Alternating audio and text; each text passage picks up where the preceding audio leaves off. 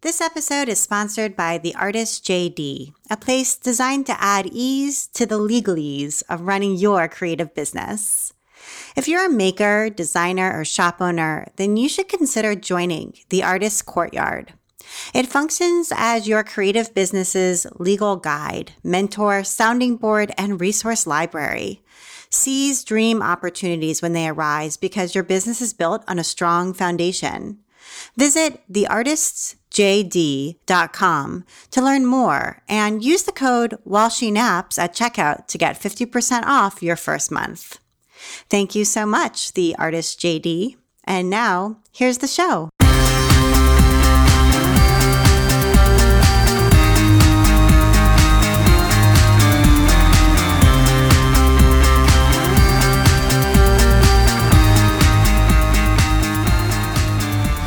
Welcome to episode 141 of the While She Naps podcast. I'm Abby Glassenberg. Today, we're talking about becoming a professional quilter with my guest, Amy Friend. I have the pleasure of visiting Amy's studio today in West Newbury, Massachusetts. We live about 45 minutes away from one another, and it's always so nice to be able to visit somebody in person. So I'm very glad to be here, Amy. Amy Friend is a former museum curator turned designer. She designs unique modern quilts and specializes in paper pieced designs. She's authored 2 books, Intentional Piecing, From Fussy Cutting to Foundation Piecing, which came out in 2016, and Improv Paper Piecing, a modern approach to quilt design, which came out a year later in 2017. Both were published by Lucky Spool Media. Amy travels to guilds to speak about her quilts and teach workshops. Her home is a mid-19th century Massachusetts home formerly inhabited by a comb maker, shoemaker, and Morgan horse breeder. In her free time, you're most likely to find Amy in the garden, baking or driving her 3 children to activities.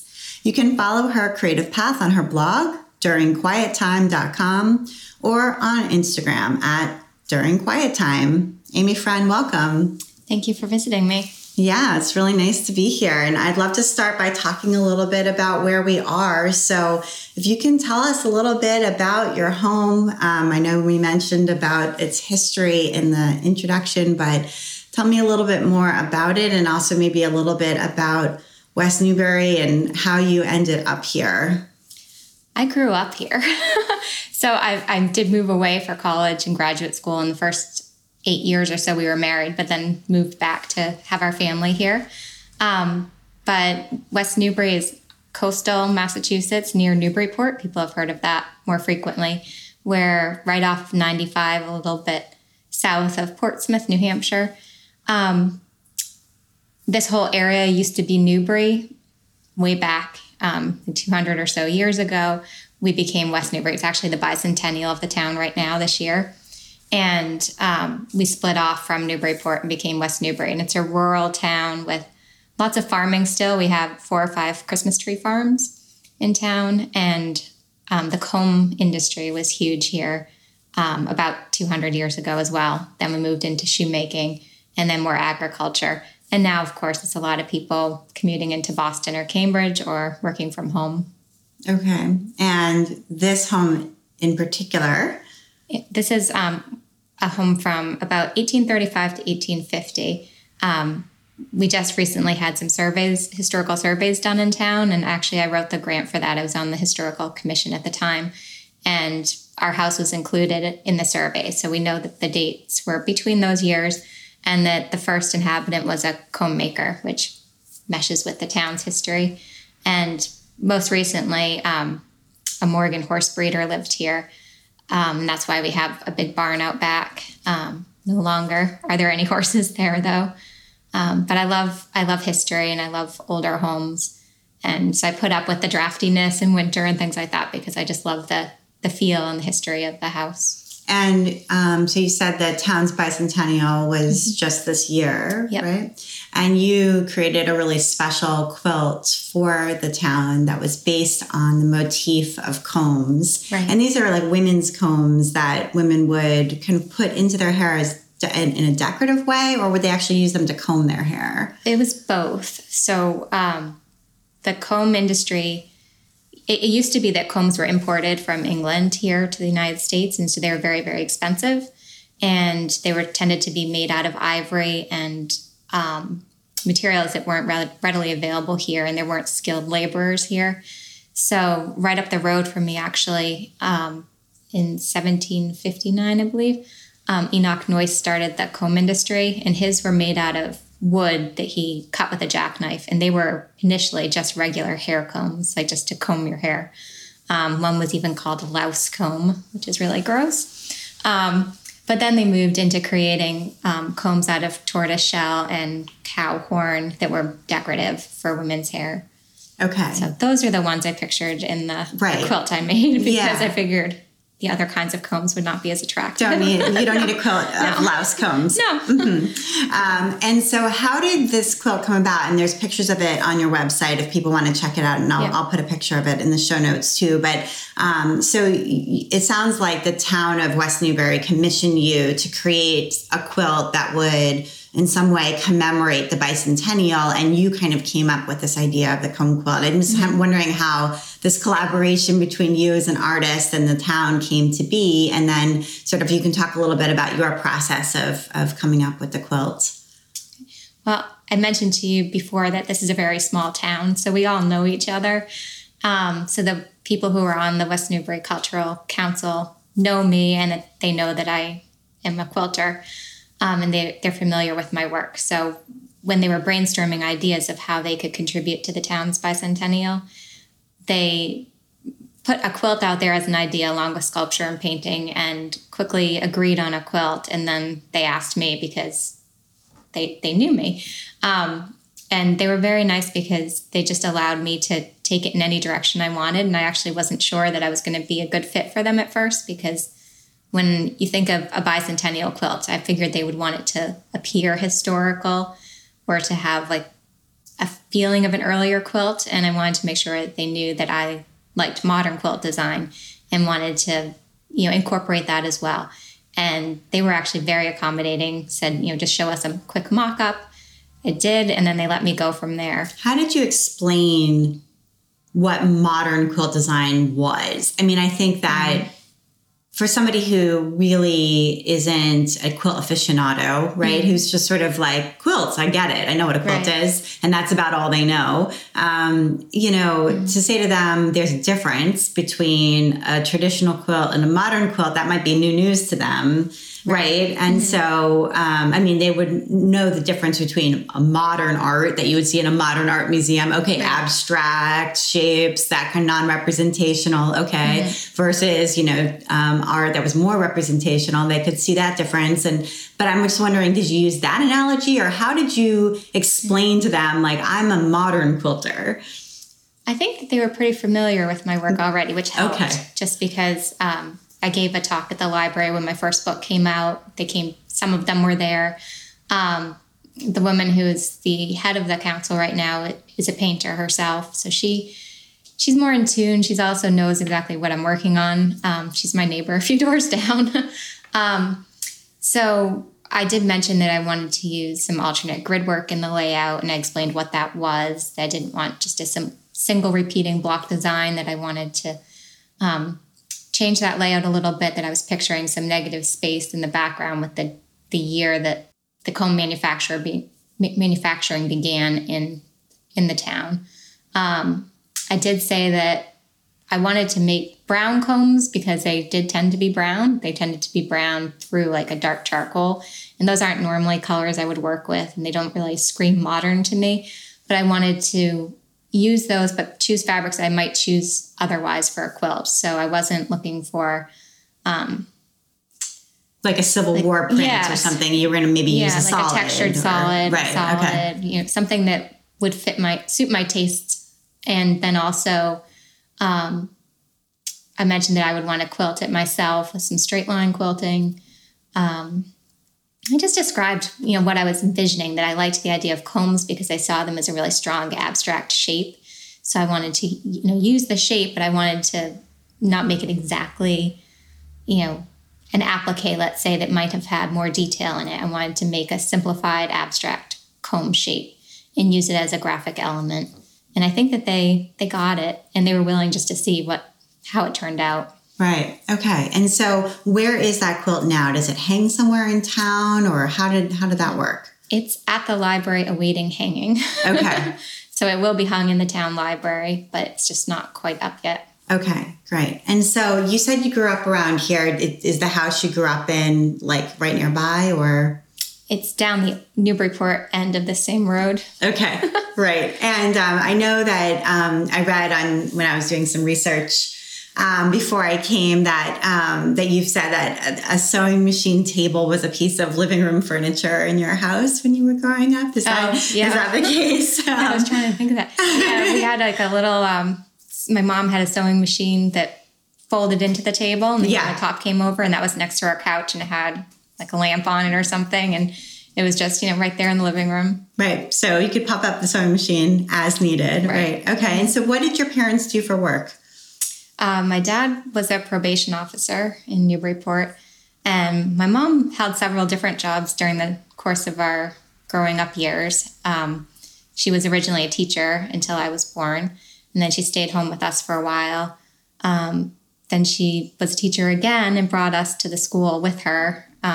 So we went to the private school where she taught for a few years.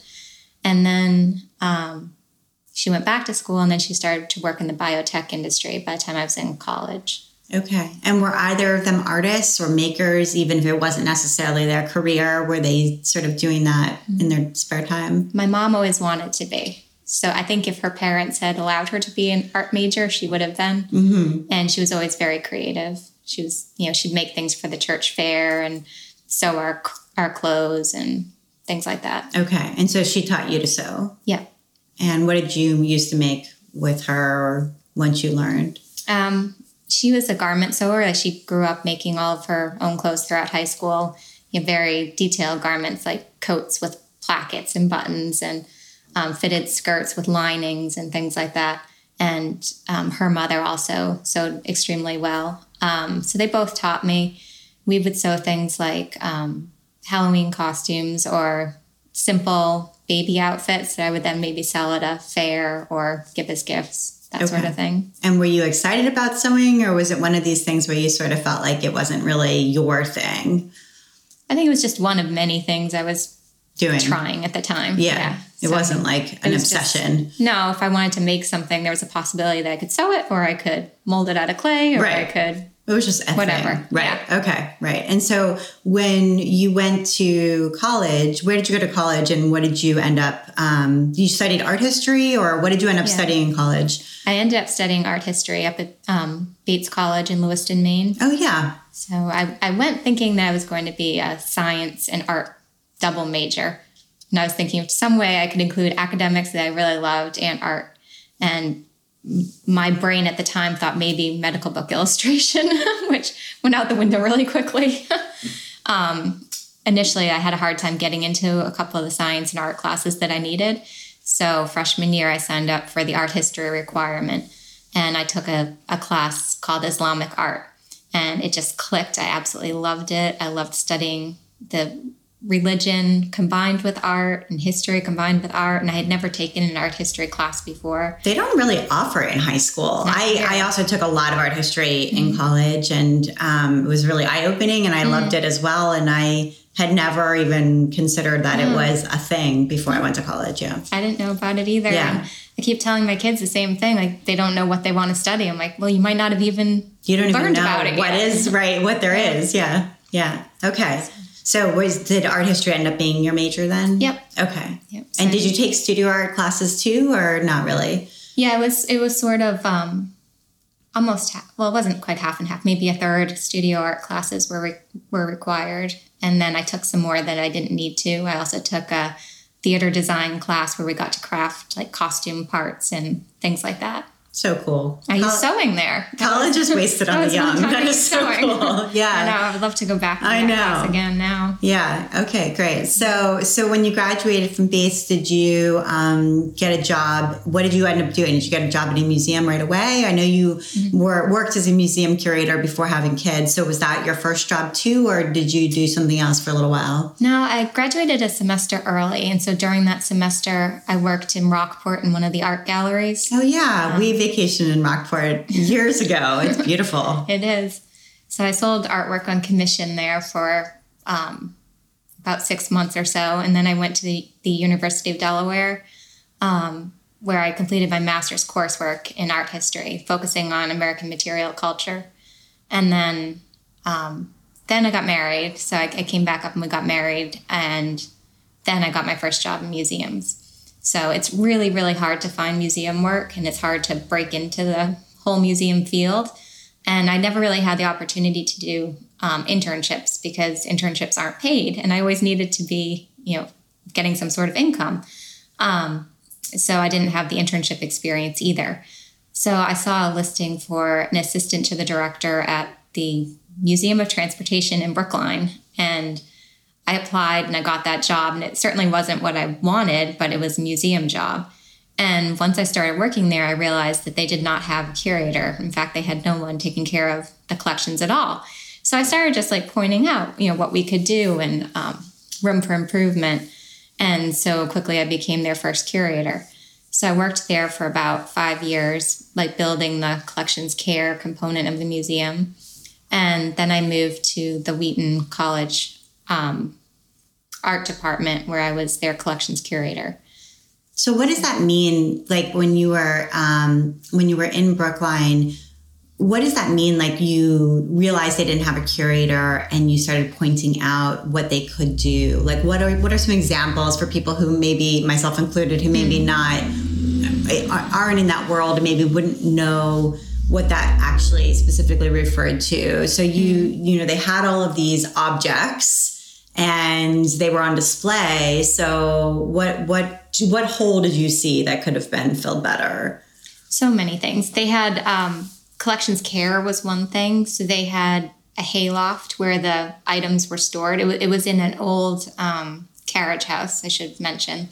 The museum was located in an old carriage house, and the hayloft was where they stored all the objects. There was no climate control. There was a lot of dust. There were some insect and rodent problems. So a lot of ways that the collections were being damaged.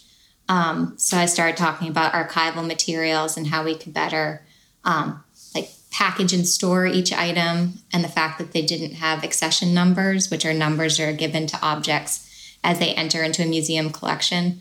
And you're supposed to track that object with that number throughout its time at the museum. If it goes out on loan or is out on display, you change its location in software, which they also didn't have.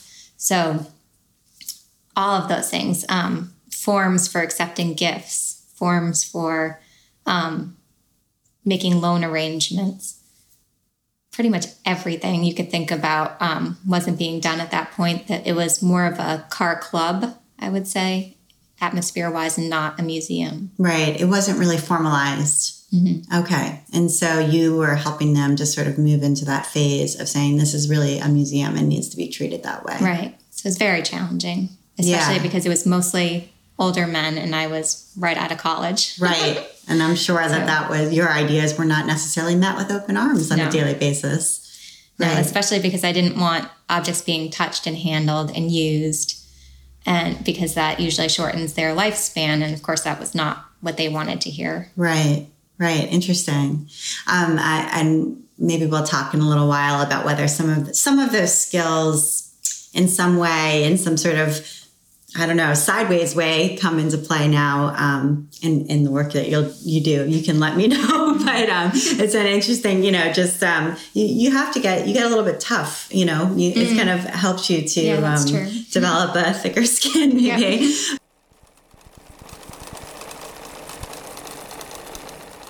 I want to take a minute now to talk with our sponsor, The Artist JD, and the founder of The Artist JD, Tiffany Staley. I am Tiffany Staley, and I am the founder of the Artist JD. And how does the Artist JD help creative business owners? So the Artist JD helps creative business owners by adding ease to the legalese of running your creative business. Okay, so what does that mean? I know you're a lawyer and I know you work with creative business owners. So how do you add ease to the legalese? So the primary way that I add ease to the legalese for creative business owners is through our membership community, the Artist Courtyard. And it helps add ease in 4 different ways. You have the ability to get your questions answered through our online private community that's off Facebook. So you have 24/7 access to me and the members of our community. You can get ongoing guidance from me through online workshops and monthly Q&A sessions. You get access to the tools and resources you need to tackle legal projects through our legal library. We've got courses in there about registering your copyrights, creating your LLCs, and we're just getting ready to start talking about how to negotiate contracts and talking a little bit more about licensing deals. And then no one really wants to do legal projects that don't actually advance their business. And so I've put together a kind of legal roadmap that helps you pinpoint what legal projects will actually make a big impact in your business, depending upon where you are on your journey. Oh, wow. So this is fantastic. And is it more affordable than actually, let's say, hiring a lawyer to do some of these things for you, which can get really expensive? So I'm not providing individualized legal support for these businesses in the community. And because of that, it's incredibly affordable. You can join for as low as $9 a month. Right. And you basically learn how to navigate this stuff yourself. Exactly. So it's kind of designed for those who are at a point that they can't afford to pass it off, but really want to build that strong legal foundation so that they can achieve their goals, so that they can achieve their version of success, so that they can seize the opportunities when they land in their lap. Tiffany, where can people go to learn more? Yeah, so you can go to the artistjd.com, and then in the header, you can see the Let's Work Together.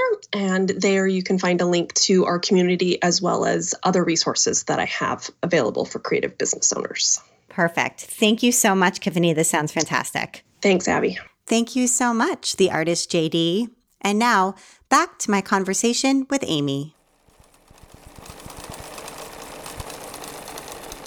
All right, so I'm just wondering how you first got introduced to quilting, because it sounds like you knew how to sew, you understood art history and art, fine art, making art yourself. And so you had all of the sort of maybe necessary ingredients that create a quilter, but you weren't a quilter yet. And so I'm wondering what the introduction was. Was there a specific exhibit you went to? I know for so many modern quilters, going to see the quilts of Gee's Bend was really something that turned them on to quilting. I don't know if that was the thing for you, or if it was something else that you saw or encountered, or a person that you met that you suddenly sort of realized that quilting was something that maybe you should do too.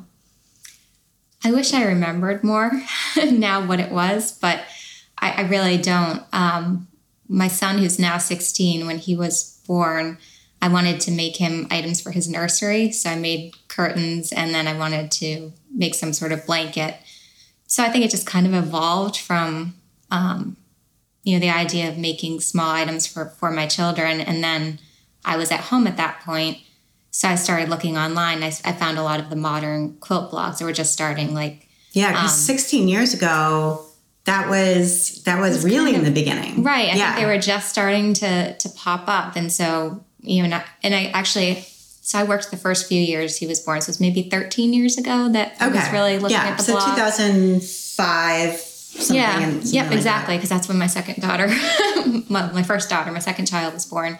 So I was looking at the blogs, and I started seeing these things, and I thought, quilting had never really appealed to me before. It appealed to me in the historical sense. I wanted to know why the quilts were made, who made them, but it didn't interest me. I didn't feel like I wanted to make them. I didn't like the dark colors or the repetition of a lot of the patterns, and it just didn't hit me that way. But when I looked at the these new blogs that were popping up, I just thought, maybe quilting could be interesting and I would like this. And so I started, following some of the tutorials and learning a little bit about how quilts should be made. So do you remember what the first quilt blog was that you saw or that you found or how you found it? I'm just sort of curious about like how the entry point was, like, what got you to decide, okay, I'm going to Google this, or it might have not even been Google, but how you went down that path, I know I was on the Sew Mama Sew website. And I'm sure that was part of it. And then reading, there were a lot of links to other people. Else. Yeah. So I'm sure that was probably my starting point. Okay. And then Amanda Jean had a 9-patch sew along, way back at, somewhere in that time period. And I did that. And then, some of these are like a community, both of those are sort of community engagement, where Sew Mama Sew was having guest posts from lots of different people and showing their work. And then a sew along where you can, everybody can participate, maybe link up or post on Flickr or something like that, what you're making. Yeah. And I got into Flickr very quickly because that was where it was at. That Flickr was where it was at. Exactly. Yeah. And you would participate and everybody would post their pictures and see what everybody else was doing. Yeah. Yes. Right. Okay. All right. So that was the beginning. And then how long after that did you start your blog?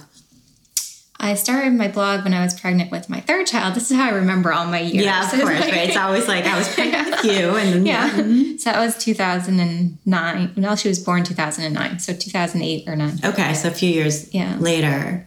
Yeah, so that's when I started my blog. It was my husband's idea because he saw me reading all the blogs and he's like, well, you could do this. Why don't you start a blog? And he literally, sat down and said, okay, what do you want to call it? And he started filling it out for me. And I'm like, I don't know. I sew during quiet time. And he's like, okay, during quiet time. And that's the whole story of my blog name. Well, here we are, because I'm Walshy Naps. We might as well have the same blog name. I know. And I thought about changing it, but I'm still Me too. It's like, what are you going to do? It's too late now. It's too late now. Exactly. I feel the same way. The quilting is still my quiet time. Now it's not when they're sleeping. It's when they're at school. Right. Or it's in the evening once we've at least said, go to your bedroom. Right. If they're not sleeping. But yeah, it's kind of stuck. It is what it is. Exactly. Okay. So that was the beginning. And were you always, from the start, writing about what you're writing about now? Like, has it changed what you were blogging about? Yeah, I think initially I was, making things from tutorials that were available, making items for the kids, sharing more about Halloween costumes and it was personal. Little things that I made for them. Yeah. And then it evolved more into pattern writing later on. So when I discovered paper piecing, that was kind of where it clicked for me. And I'm like, oh, this is the direction that I want to go in. And so then I started designing my own paper piecing patterns and joining a lot of swaps on Flickr. There was a bee that we had where we each picked a theme and we made our own paper piece blocks each month. And I started running swaps. I had 13 rounds of potholder pass on Flickr. Okay. Because people kept wanting to do more and I was meeting a lot of people and it was fun. And they were just small quilted items people could quickly make and send out. So that was great because it helped me to meet a lot of people and got a lot of people to know what I was doing at the time. So things just kind of gradually grew. I started getting contacted by different companies to see if I wanted to use some of their materials. So I worked with Basic Ray for a while and I designed quilt patterns for them. I worked with Art Gallery. They would send me fabric and I'd make tutorials. I worked with Sizzix for a while as I forget what it was called, design team, on their design team, where they would send different new dyes and I would create tutorials and projects with those.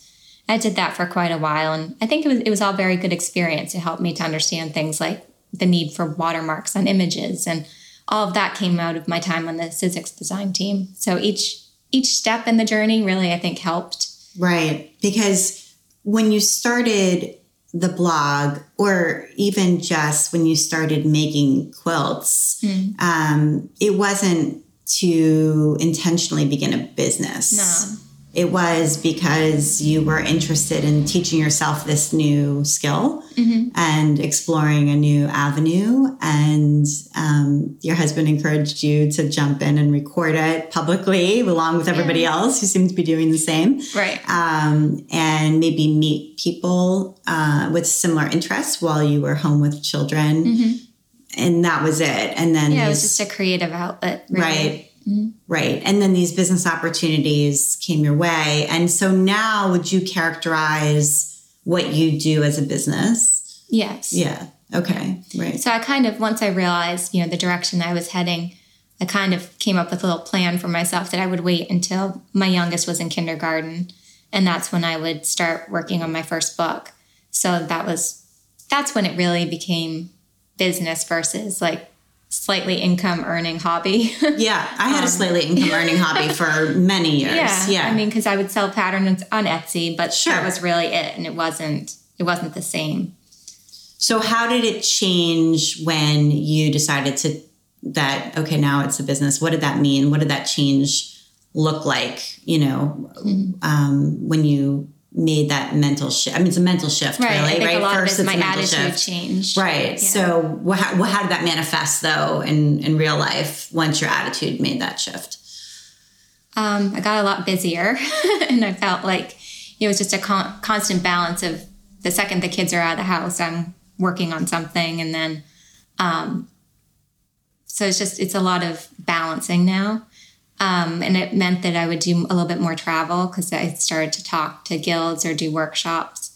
But that have increased slowly over the last couple of years now that my kids are just that little bit older still. I guess I started to think about things more from a business perspective too, how to better share my patterns, which patterns were more successful. I've always wanted to make things though that I want to make. So I'm not the best business person because if I don't want to make it, I don't. So I know that my best-selling pattern is not a paper piece pattern. It's a jelly roll pattern. But that's just not my main focus. So I'm happy to continue selling that pattern and promoting it. And I like that pattern. But I need to really love what I'm doing and love what I'm making. So I tend to design things that have a smaller audience, people who want to sew more complex paper pieced projects. Because that's what you like. Right. Exactly. I understand completely. Yes. So I know it's not a good business move, but it's just what I like. Right. Exactly. Okay. So what is paper piecing? So for people who maybe are listening to the show, but aren't necessarily quilters or have dabbled in quilting, but don't necessarily know what that is, explain what paper piecing is. So it's also called foundation piecing. Sometimes people, hear that term more often. It basically means that you draw your pattern out on paper and then you follow the lines. You stitch along the lines and you flip your fabric on the opposite side so that your finished block is on the opposite side of your drawing. It's really hard to describe, I feel like. So your block is the reverse image of what you've drawn on the front. It's all done with straight lines. And it can be multiple sections. They're joined together to create one block. And it allows you to basically kind of almost draw in a way with fabric. Right. And that's why I love it. It's because I think there's a lot more freedom of expression with paper piecing. It's not limited to squares, rectangles, half square triangles, all of which I like. And I like quilts made out of them. But I just feel like I always want to make sure my designs are unique. And I want to try really hard not to copy anyone else. And so if you're drawing your own paper piece block, I feel like that's a good way to start and make sure that it's your own. So that's always been really important to me too. Mm-hmm. And so you said that when you discovered paper piecing, that's what really clicked for you. And how did you discover it? Flickr. Okay. Of course. Yeah. I think it was actually someone, whose name I can't remember right now, was looking for a pattern tester for a paper piece pattern. So I'm like, I don't know how to paper piece, but I'll try it. And so she sent it to me and said, just look at the tutorial first. And so I looked at a tutorial and then I tried it and I realized oh, okay, I like how this works. And I'm very mathematical too. So it clicked for me pretty easily. I think you have to have good spatial skills for paper piecing and otherwise it's a little harder to catch on. It scratches a certain kind of itch. Yeah. Yeah. I mean, like I love to design in 3 dimensions and there's people who love it and people who hate it. But it's like for me, it scratches a certain kind of itch to be able to turn a flat piece of paper into a 3-dimensional object. Yeah. Right. Yeah, exactly. It's there's enough, I don't know how to describe it, but there's enough like thought that has to go into it combined with creativity. Like, is it sewable? Does it have a sewable order? How could I eliminate some sections to make it pieced more easily? There's lots of things to be thinking about all the time. And I really like that. Like I like challenges. Okay. And so you started to do this, started to create paper piece patterns that kind of appealed to somebody who was a little bit more interested in a complex pattern. And then you got the opportunity to write these 2 books with Lucky Spool. And I really love Lucky Spool as a publisher. And I think, especially, for quilting. And I think if you're going to write a book now for a quilting book, I think that would be a really great choice as a publisher. So I'm just wondering how you came to know Suzanne Woods. And you must know Suzanne, who's the I guess the publisher of Lucky Spool, and how that very first book came about. I remember really clearly, I read a post that Suzanne had made when she was just starting Lucky Spool, and she was describing what her ideas were for the company. And I just sent her a quick email saying, I'm so glad you're doing this. I love what you're trying to do.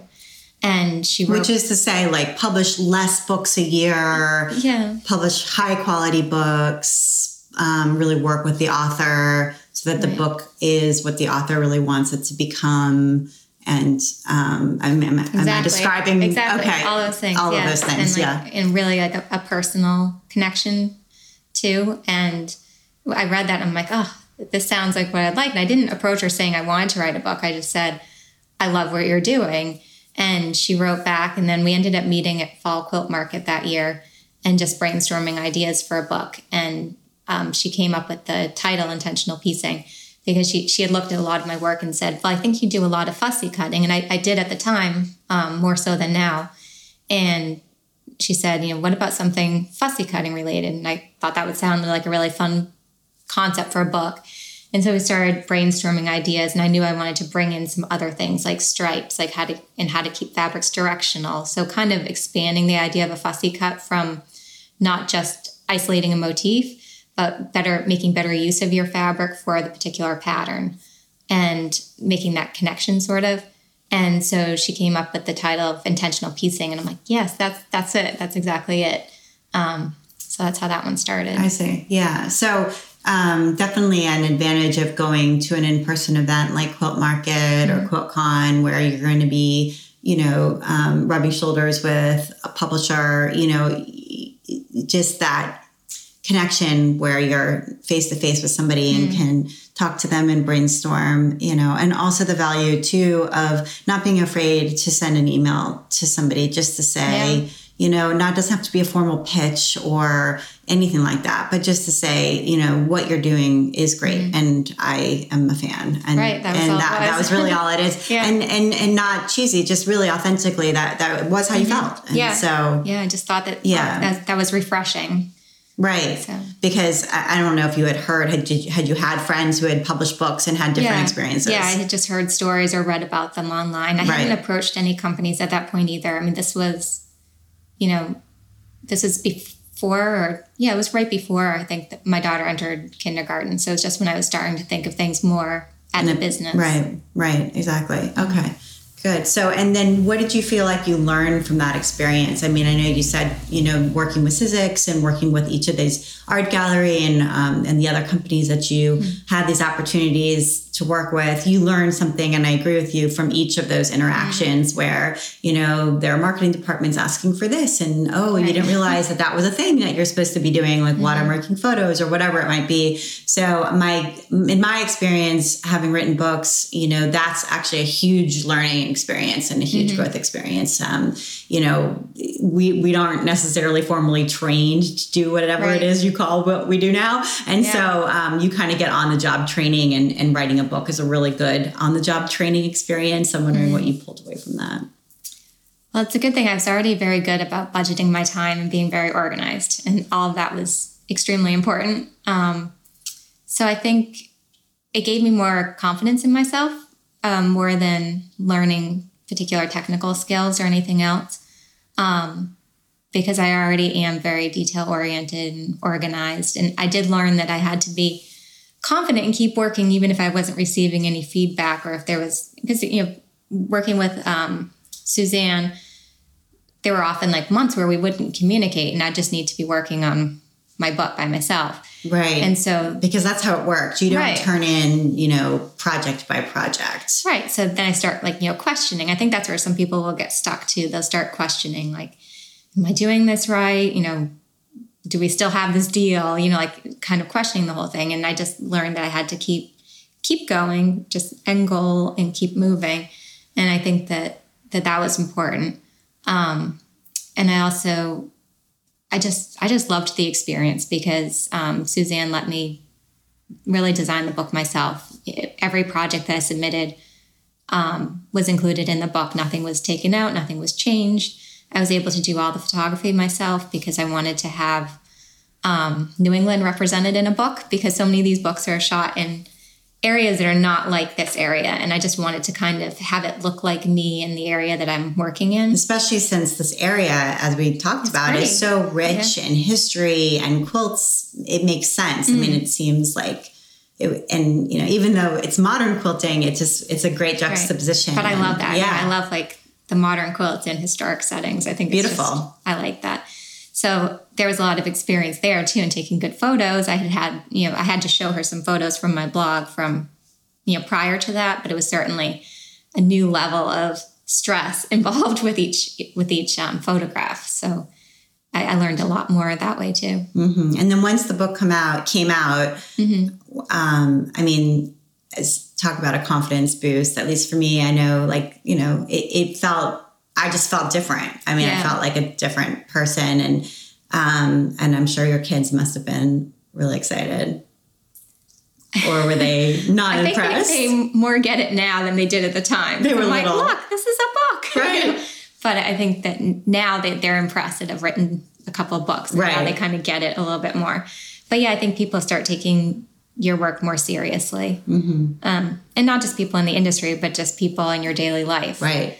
Because a book is something people understand. Right. If you're home quilting, people kind of look at you questioningly, but if you say, I was at home writing a book, then they see it more as actual work. Right, exactly. And I know you live in a small town and people here know you, but, peers of yours, maybe parents of kids who go to school with your kids, do they understand what you do? Do you feel like they get it, or do they think that you're home quilting and what is that actually, how does that even work kind of thing? Yeah, I don't think a lot of them get it. I'm the mom who's home, so it's easy to ask me to pick up a kid, or I run Girl Scouts. So they just assume, I think, that I have a lot of time and that I'm at home and using my time to quilt, and that's just like baking cookies. Fun. Exactly. Mm-hmm. And I don't think they realize. Not that baking cookies isn't also a job. I like to do that too. and it could also become a very serious job. Yes. It could. But I don't think that many of them appreciate the deadlines that I'm under and how many hours I put in a week.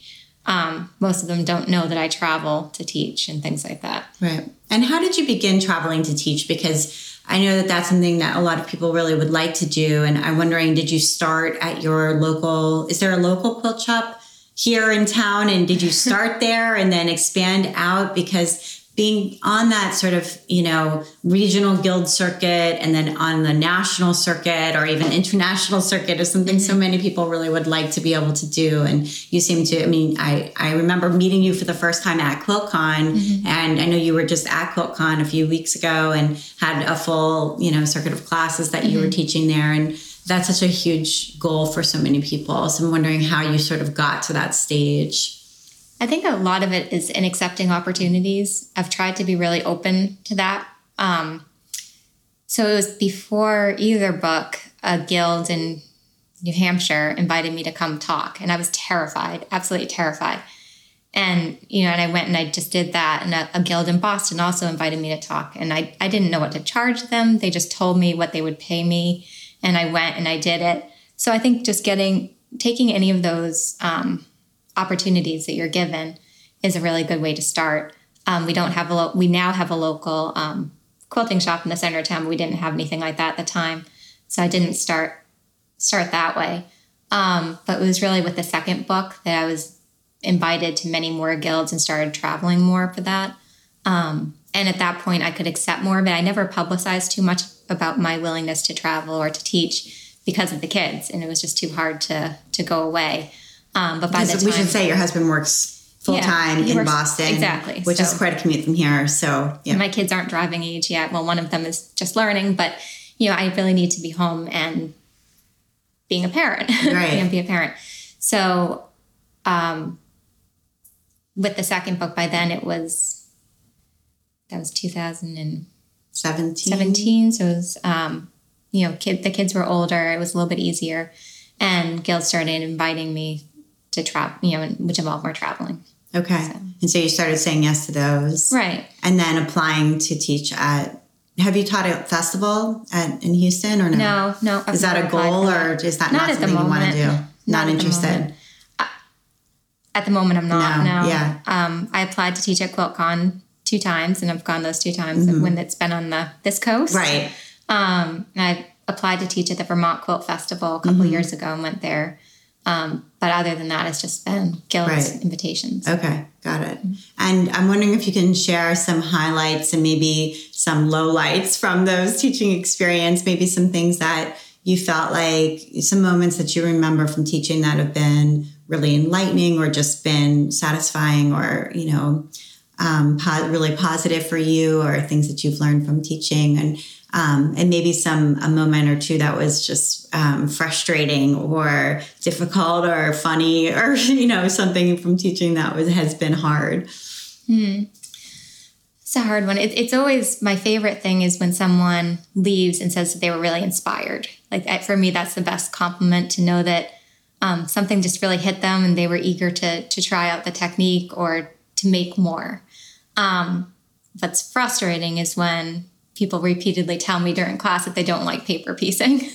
And that happens a lot. And I wonder, why they signed up to do a paper piecing class if they came into it with the idea that they didn't like it.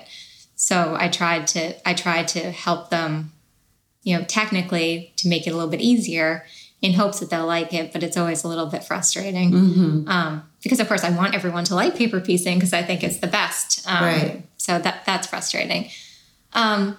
But I've met some people who, they had never paper pieced. I taught them to paper piece. They got really excited. And now they've, joined my swaps and, bought my books and are making their quilts. And it's very nice to see them progress from their very first paper piece block all the way to making much more complicated projects, and knowing that I actually had a part in that. And then occasionally, getting a note in the mail from one of them thanking me for that is really... Yeah. Very nice. Yeah, lovely. Exactly. And it sounds like even from those early Flickr days and now you run sew-alongs and swaps and sort of, online community experiences for people who enjoy sewing and enjoy quilting. And there's a lot of bloggers out there and designers who would like to run a successful sew-along. But it's a little intimidating, like that feeling of, well, what if nobody signs up for this? And, what if nobody follows through and participates? And so I wondered, since you do have a good deal of experience in setting these up and making them run, if you could share some tips for how to run a successful sew-along. So I haven't done a sew-along per se, but I've done swaps. Okay. So with the swaps, I think really tight guidelines are extremely important. So I like to plan a swap just like I plan a workshop or a Girl Scout meeting, where I go through, each step of the way and how it might work and what questions might come up along the way, and try to answer them all. So I try to come up with swap ideas that would mostly the people could mostly pull from their stashes because people don't tend to like to purchase fabric for a swap. I've learned to keep postage costs low because that allows you to open up internationally and also just makes it more affordable. Because if you're sending out to 10 people in a swap, that can be a lot. Keeping deadlines short, because I tried extending deadlines at one point, like trying longer swaps to see if people were then done by the deadline, but no, they just push it off. So keep the time frame short. So no matter, people procrastinate no matter how long. Yeah. Just keep following up. I send a lot of reminder emails. Back to, keeping the guidelines really tight. I like to try to think about how will the people who receive these items feel? So how can I make the guidelines tight enough so that people enjoy making them and have some room for creativity, but that everyone's going to be happy with what they receive because it's what they expect. So, thinking about all those things. You have to be really well organized. I have like a spreadsheet for each swap and mark when people send their items and follow through with those who haven't. It's just, you have to realize you're going to put in time. Yeah, exactly. Mm-hmm. To create an experience for this community of people. Mm-hmm. Yeah. And you have a pretty large selection of patterns that you sell. It sounds like you've been selling patterns for a long time. So you had these patterns for sale on Etsy before you really felt like you had a business, when you kind of had your hobby business. Right. And now, even the combs from the comb quilt, there's some of them are available as a pattern, which I love, because I think, the best way to organize this sort of thing and make it worth your while is to make everything do double duty. So if you're going to do a commission quilt, then also why not make those pieces become a pattern that you can earn money from also, Yeah, I hadn't even intended to do that, but people started asking. So. And then, if demand is there, absolutely. So how many of those patterns are in print that are, available as print patterns? Is it a lot of them? I think it might be about 15 or 20, somewhere in that range. Our print patterns. I found that PDF sales are much better for me. Really? So I'm not pursuing a lot of printed patterns. Okay. And the printed ones are carried through distributors that are in quilt shops. Yeah, and I sell them online too. And you sell them online, right, as well. Okay. And so do you spend now a lot of your time like packing and shipping orders to distributors and all of that stuff? I mean, does that take time or? It does. Yeah. And you don't know when the orders are coming. So you think you have your day planned. Right. And then there's an order. And, it went from being, yay, I got an order to like, I got an order. Because I know it, now I have to, take the time to pack it. And sometimes it means I have to assemble some more patterns because I have them in pieces in the boxes. And I have to go and, staple them and bag them because I do most of the steps myself to keep the costs lower. Right. And do you print them at home or do you? No, you have them printed. Yeah. Much better quality that way. Absolutely. Yeah. They're all in my basement and then I have to go down to the basement where it's cold. And mine are out in the barn. Yeah. I know. And then you get that order from Checker and you're like, oh, okay. Right. It's good. It's all good. It's money. It's money. coming. I want the money. Right. Exactly. But then you just know that it's like 2 more hours. Packing. Okay. But the PDF sales are good. That's really more of and the nice thing about them is that they're passive income. Right. And I think a lot of what I do are obviously paper piece blocks. And so it's nice to buy PDF because you can just print your foundation. Right. So it's really... It makes sense as a product. Right. It's the easier way. Because you print it out, it all fits on one page probably. Sometimes, or you can easily tape it together in just a few pages, unlike maybe a blouse where it's going to be many pages. Right. Yeah. And you can cut it out and start sewing that evening if you wanted to. Yep. And it also is not very cost effective to print a single block pattern on paper because you have to charge pretty much the same as you would a whole quilt pattern by the time you add in those, because sometimes it's 4 or 5 pages of pattern pieces for one block. For some of the more complicated paper pieces, like picture blocks that I have. So I've never found a way to do that successfully in a printed format. Right. Okay. So PDF works better, really. And when you think about the sort of pie chart of your income, do the patterns make up, or the PDF patterns make up a good portion of that? Yeah. Yeah. Okay. Like that combined with the teaching and lecturing. Yeah.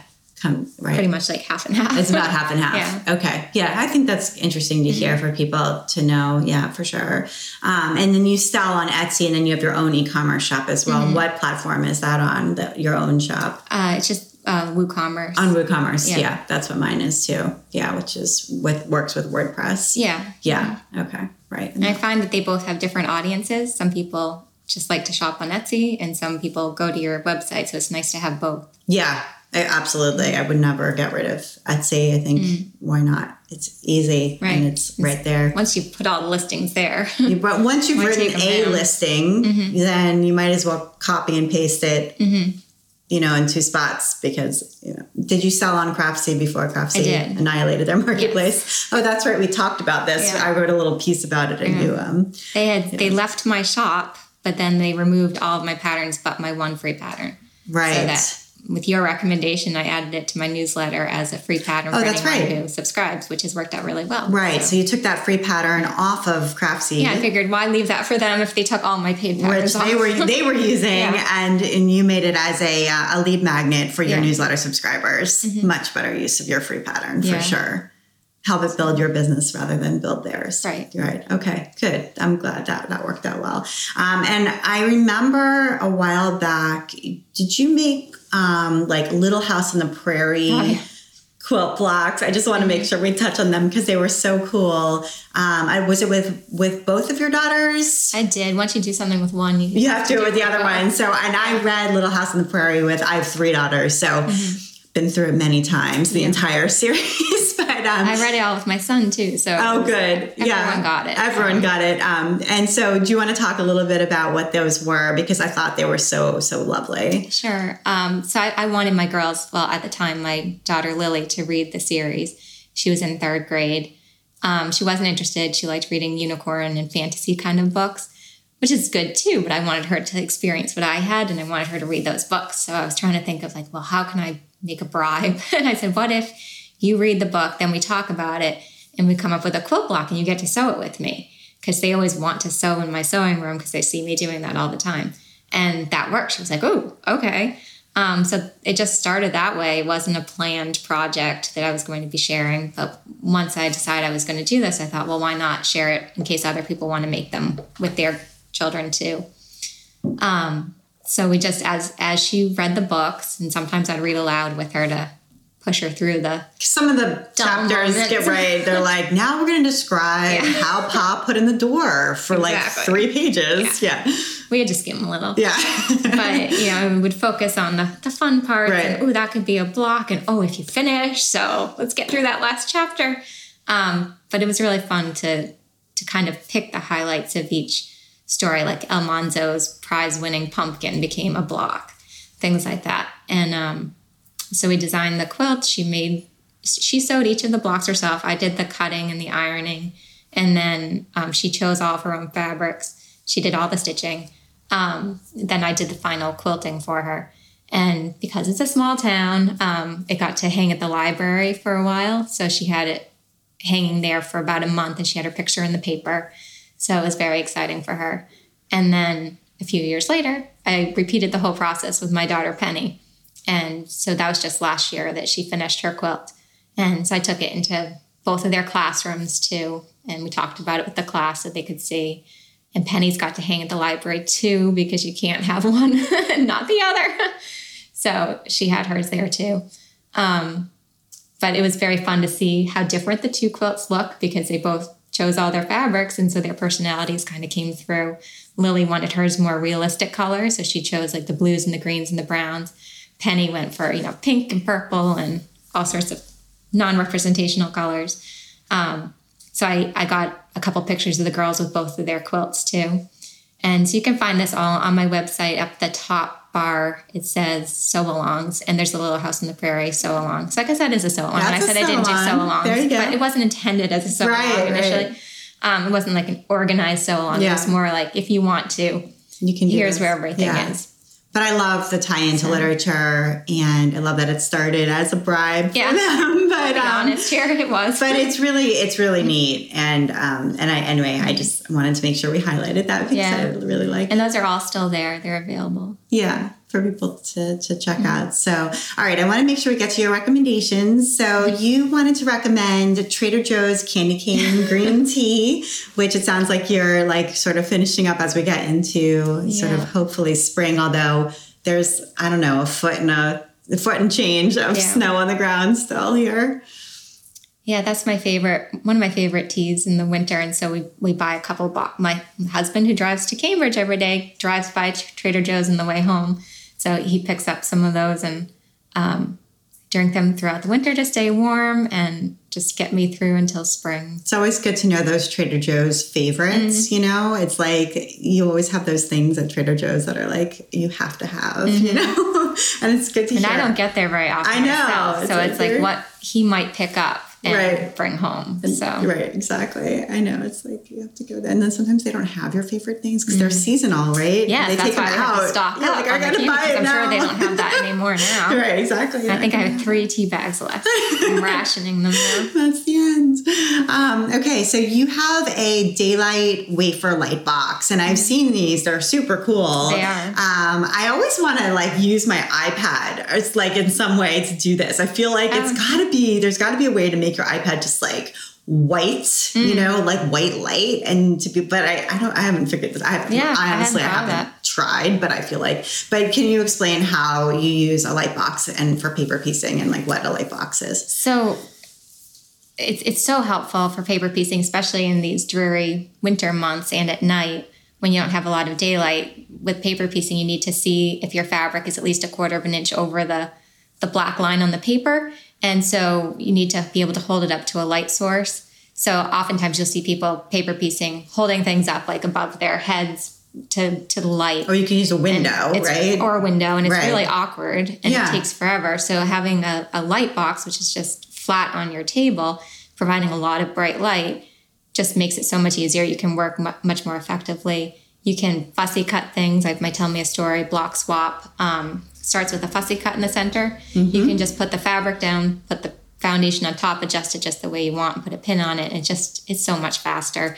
I didn't use a light box until about maybe 2 years ago now, and it just increased my production. Like it was just so much faster than it was before. I couldn't believe. Sometimes getting the right tool is just worth it. Do you remember how much it costs? I think it's about like $100-ish, depending on what deal is being offered at the time. Right. So if you know you're going to, and there's other uses for it, if you're going to be tracing things, you know, I mean, there's lots of other uses for it. It's good for like if you're making a quilt label, if you want to put lined paper down and then put your fabric on top of it, you can write and not have your quilt label go downhill. Right. You're going to find other uses for it once you have it. So. Yeah.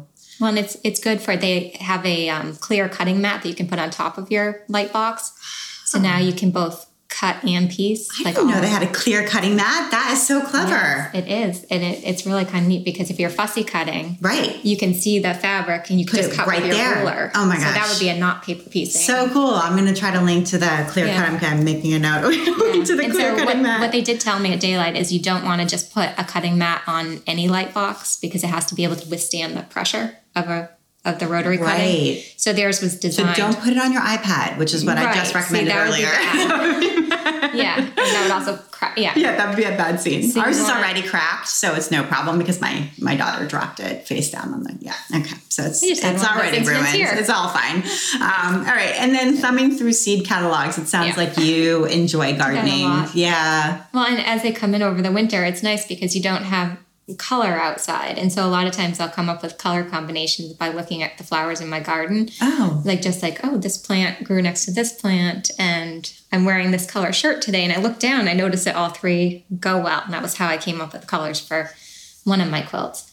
And so in the winter there's none of that. So as the seed catalogs come in, I like to flip through and just look at the different color combinations either within a flower or in groups of flowers. And it also just gives me hope, like color's coming, spring is coming. We have such a short growing season. I feel like it's like you better get out there as soon as possible. I do. Yeah, and the plants, I feel like in New England know that, and they're like, grow. as soon as, you know, there's a sign that's possible. But that's a great idea, looking through the colors in the seed catalog.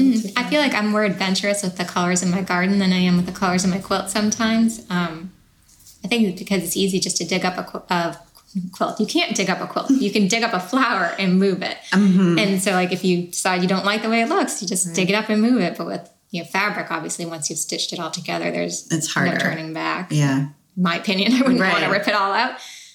So it's fun to play with those color combinations in the yard and then move them inside. And you use electric quilt to do your designing, right? So that's how you're playing with the colors before you're committing. Yeah, and I usually just use solid colors in my quilt planning. So even if I'm going to use a patterned fabric, I'll just add that in at the actual piecing time. Like I don't scan all my fabrics in and place them exactly. I just use EQ to give myself the general idea of how things will look and what look I'm going for. Right. Cool. And have you played with pre-quilt? I haven't. It's neat. So I don't know if it's for foundation piecing. Yeah, it might not be. I don't think it is. And since that's really all I like to do. All you like to do. It doesn't work quite yet. Right. So that's why EQ is great for me, because you draw the block and you tell EQ where your sections are and how you want them numbered. And then it just separates them all for you and you can print them out. So it adds the quarter seam allowance around each section. So that's a huge time savings. Yeah. Yeah, absolutely. Well, Amy, thank you so much for taking the time to be on the Wall Street Ups podcast. Thank you. Yeah, and thank you for having me in your home. It's been great. Thanks. And you've been listening to the Wall Street Ups podcast. I'm Abby Glassenberg. Visit my blog, wallstreetapps.com, where you can sign up for my email newsletter to get the best in sewing, blogging, and small business delivered right to your inbox each week. This episode was sponsored by The Artist JD, a place designed to add ease to the legalese of running your creative business. It's way easier and cheaper to start your business off with a strong foundation than to fix it later when problems arise. So if you're running your business part-time or just starting off, then you should consider joining the Artist Courtyard. It functions as your creative business's legal guide, mentor, sounding board, and resource library. Visit theartistjd.com to learn more and use the coupon code WHILESHENAPS at checkout to get 50% off your first month. Thank you so much, The Artist JD. And if you enjoy the show, tell a friend about it. Thank you so much, and I'll see you next time.